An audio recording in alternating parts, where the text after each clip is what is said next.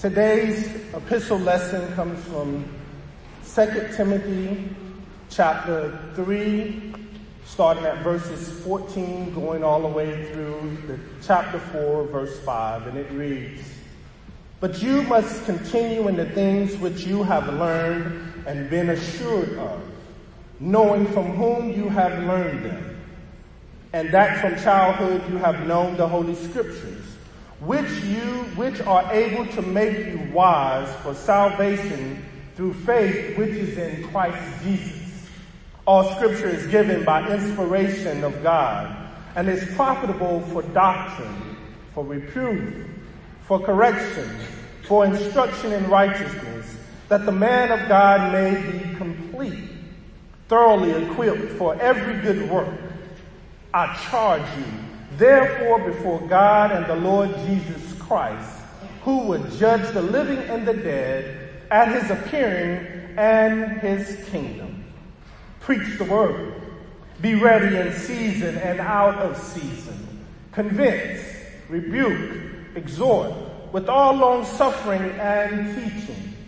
For the time will come when they will not endure sound doctrine, but according to their own desires, because they have itchy ears, they will heap up for themselves teachers, and they will turn their ears away from the truth and be turned aside to fables.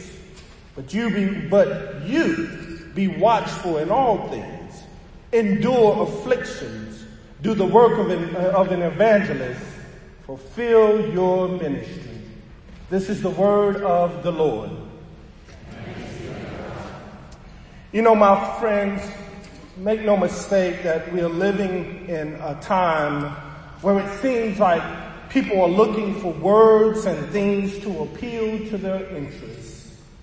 And on the surface, my friends, desires as such are not selfish, especially whenever those interests are centered around wanting the best for ourselves and best for others.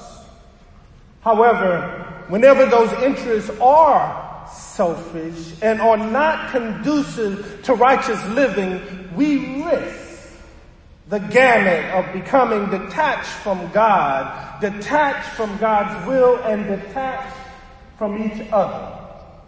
Therefore, as believers, my friends, which includes preachers, we are called to believe also, we must continue to proclaim the word of God in and out of season as often as possible. This promotes consistency in faith. It reminds us of God's presence, and it also gives us gentle corrections in our errors, both in and out of season. And we hear this reminder in this Timothy text. It is argumentative that Paul is writing this pastoral letter to Timothy, who is one of his spiritual sons. Also, Timothy was appointed by Paul to be the, so to speak, senior pastor of the whole region of Ephesus, which is now located in modern-day Turkey. In the context of this biblical text, Paul is encouraging Timothy to keep the faith. He's encouraging him to continue to study and keep pressing forward in the things that he has learned, not only from Paul himself, but what Timothy learned from his mother Eunice and his grandmother Lois. In other words, Paul was reminding Timothy that he did not have many excuses not to do the right thing because he was taught by some pretty cool people, if I must say.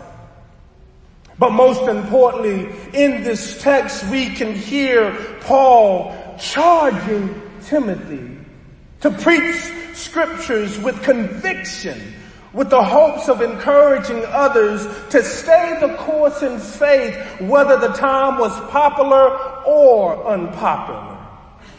Paul believed that the proclaimed and preached word of God would serve Timothy and his listeners well for all eternity.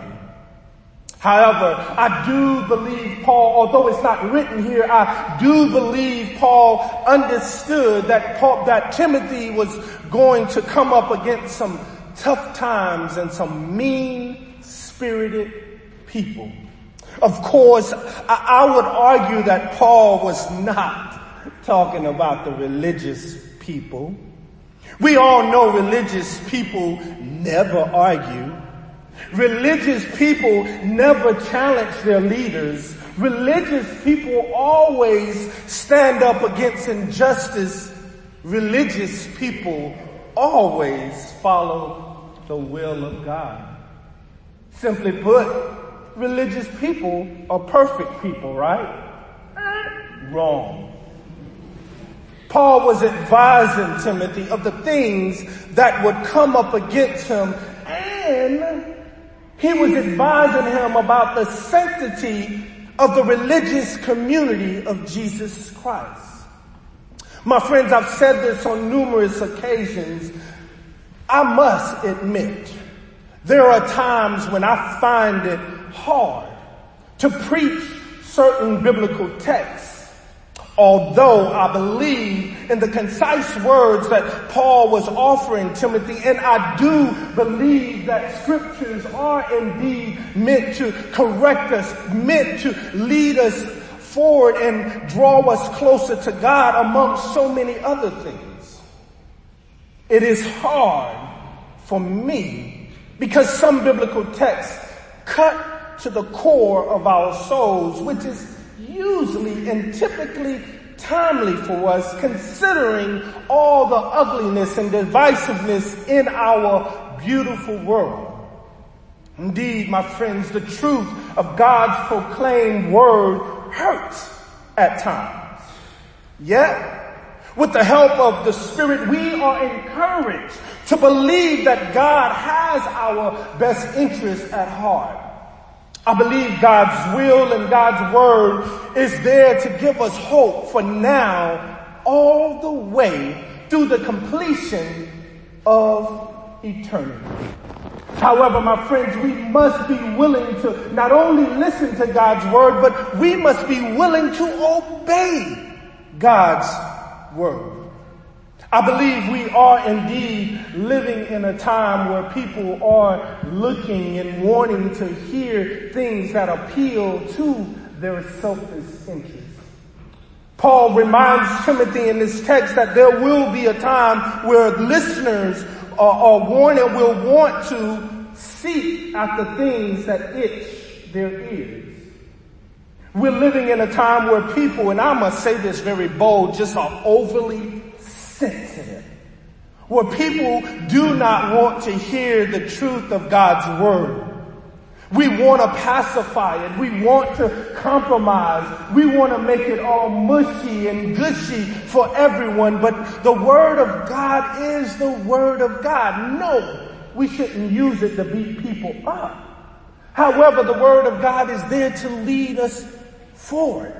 God left God's word to us through those writers to give us direction, to at least give us basic instructions before leaving earth. Bible. And my friends, we can do our part both in and out of seasons by doing some simple things. Again, first, listen to God's word. Don't wait for the preacher to preach it to you on a Sunday. Take some time to read God's word and listen to what God is telling you in God's word. Secondly, my friends, we can do that by obeying God's word. Yes, there are some things that cut to the core. Yes, there may be some things that we may not understand, but by prayer, supplication, and asking the Spirit to give us guidance, I believe that God would speak to us in very real ways. We can also do this by helping the homeless, both in and out of season. We can do this by helping the impoverished, the people who are hungry, both in and out of season. We can do this by visiting the sick, both in and out of season. We can do this by comforting the bereaving, both in and out of season. And all of us can do this part. We can invite people to church. Wow, that's magical, right? That's something new. We can invite people to church, whether it seems to be popular or unpopular. And here is the good news. We are not alone in this journey. God is with us. Therefore, in closing, my friends, I challenge us to respond to God's word and embrace God's hope for us through Jesus Christ, our Lord. Let us pray. Merciful and gracious God, we thank you for your word, which works for us both in and out of season.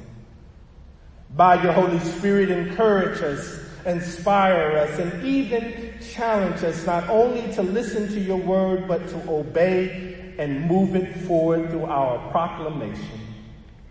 Lord, we are all evangelists in our own prospective rights. We are all tasked with telling the good news of Jesus Christ to everyone, both in and out of season. Likewise, we are encouraged, Lord, to pray for those among us who are sick, those who are bereaving, those who are going through hard times. We are tasked, Lord, to pray for those that are homeless, those who are struggling from poverty. We are tasked to even care for our children and to set the example whether they're looking or not looking. Teach us to be better believers, not only by our words, but by our actions, both in and out of season. Thank you for your grace. Thank you for your mercy. And thank you for your love, which works for us at all times. We love you because you first loved us. For it is in the name of Jesus the Christ that we pray. Amen. And something else that we can do very, very well, and it is in season, and that is to give graciously to the will of God. And we ask that the ushers please come forward for the offering.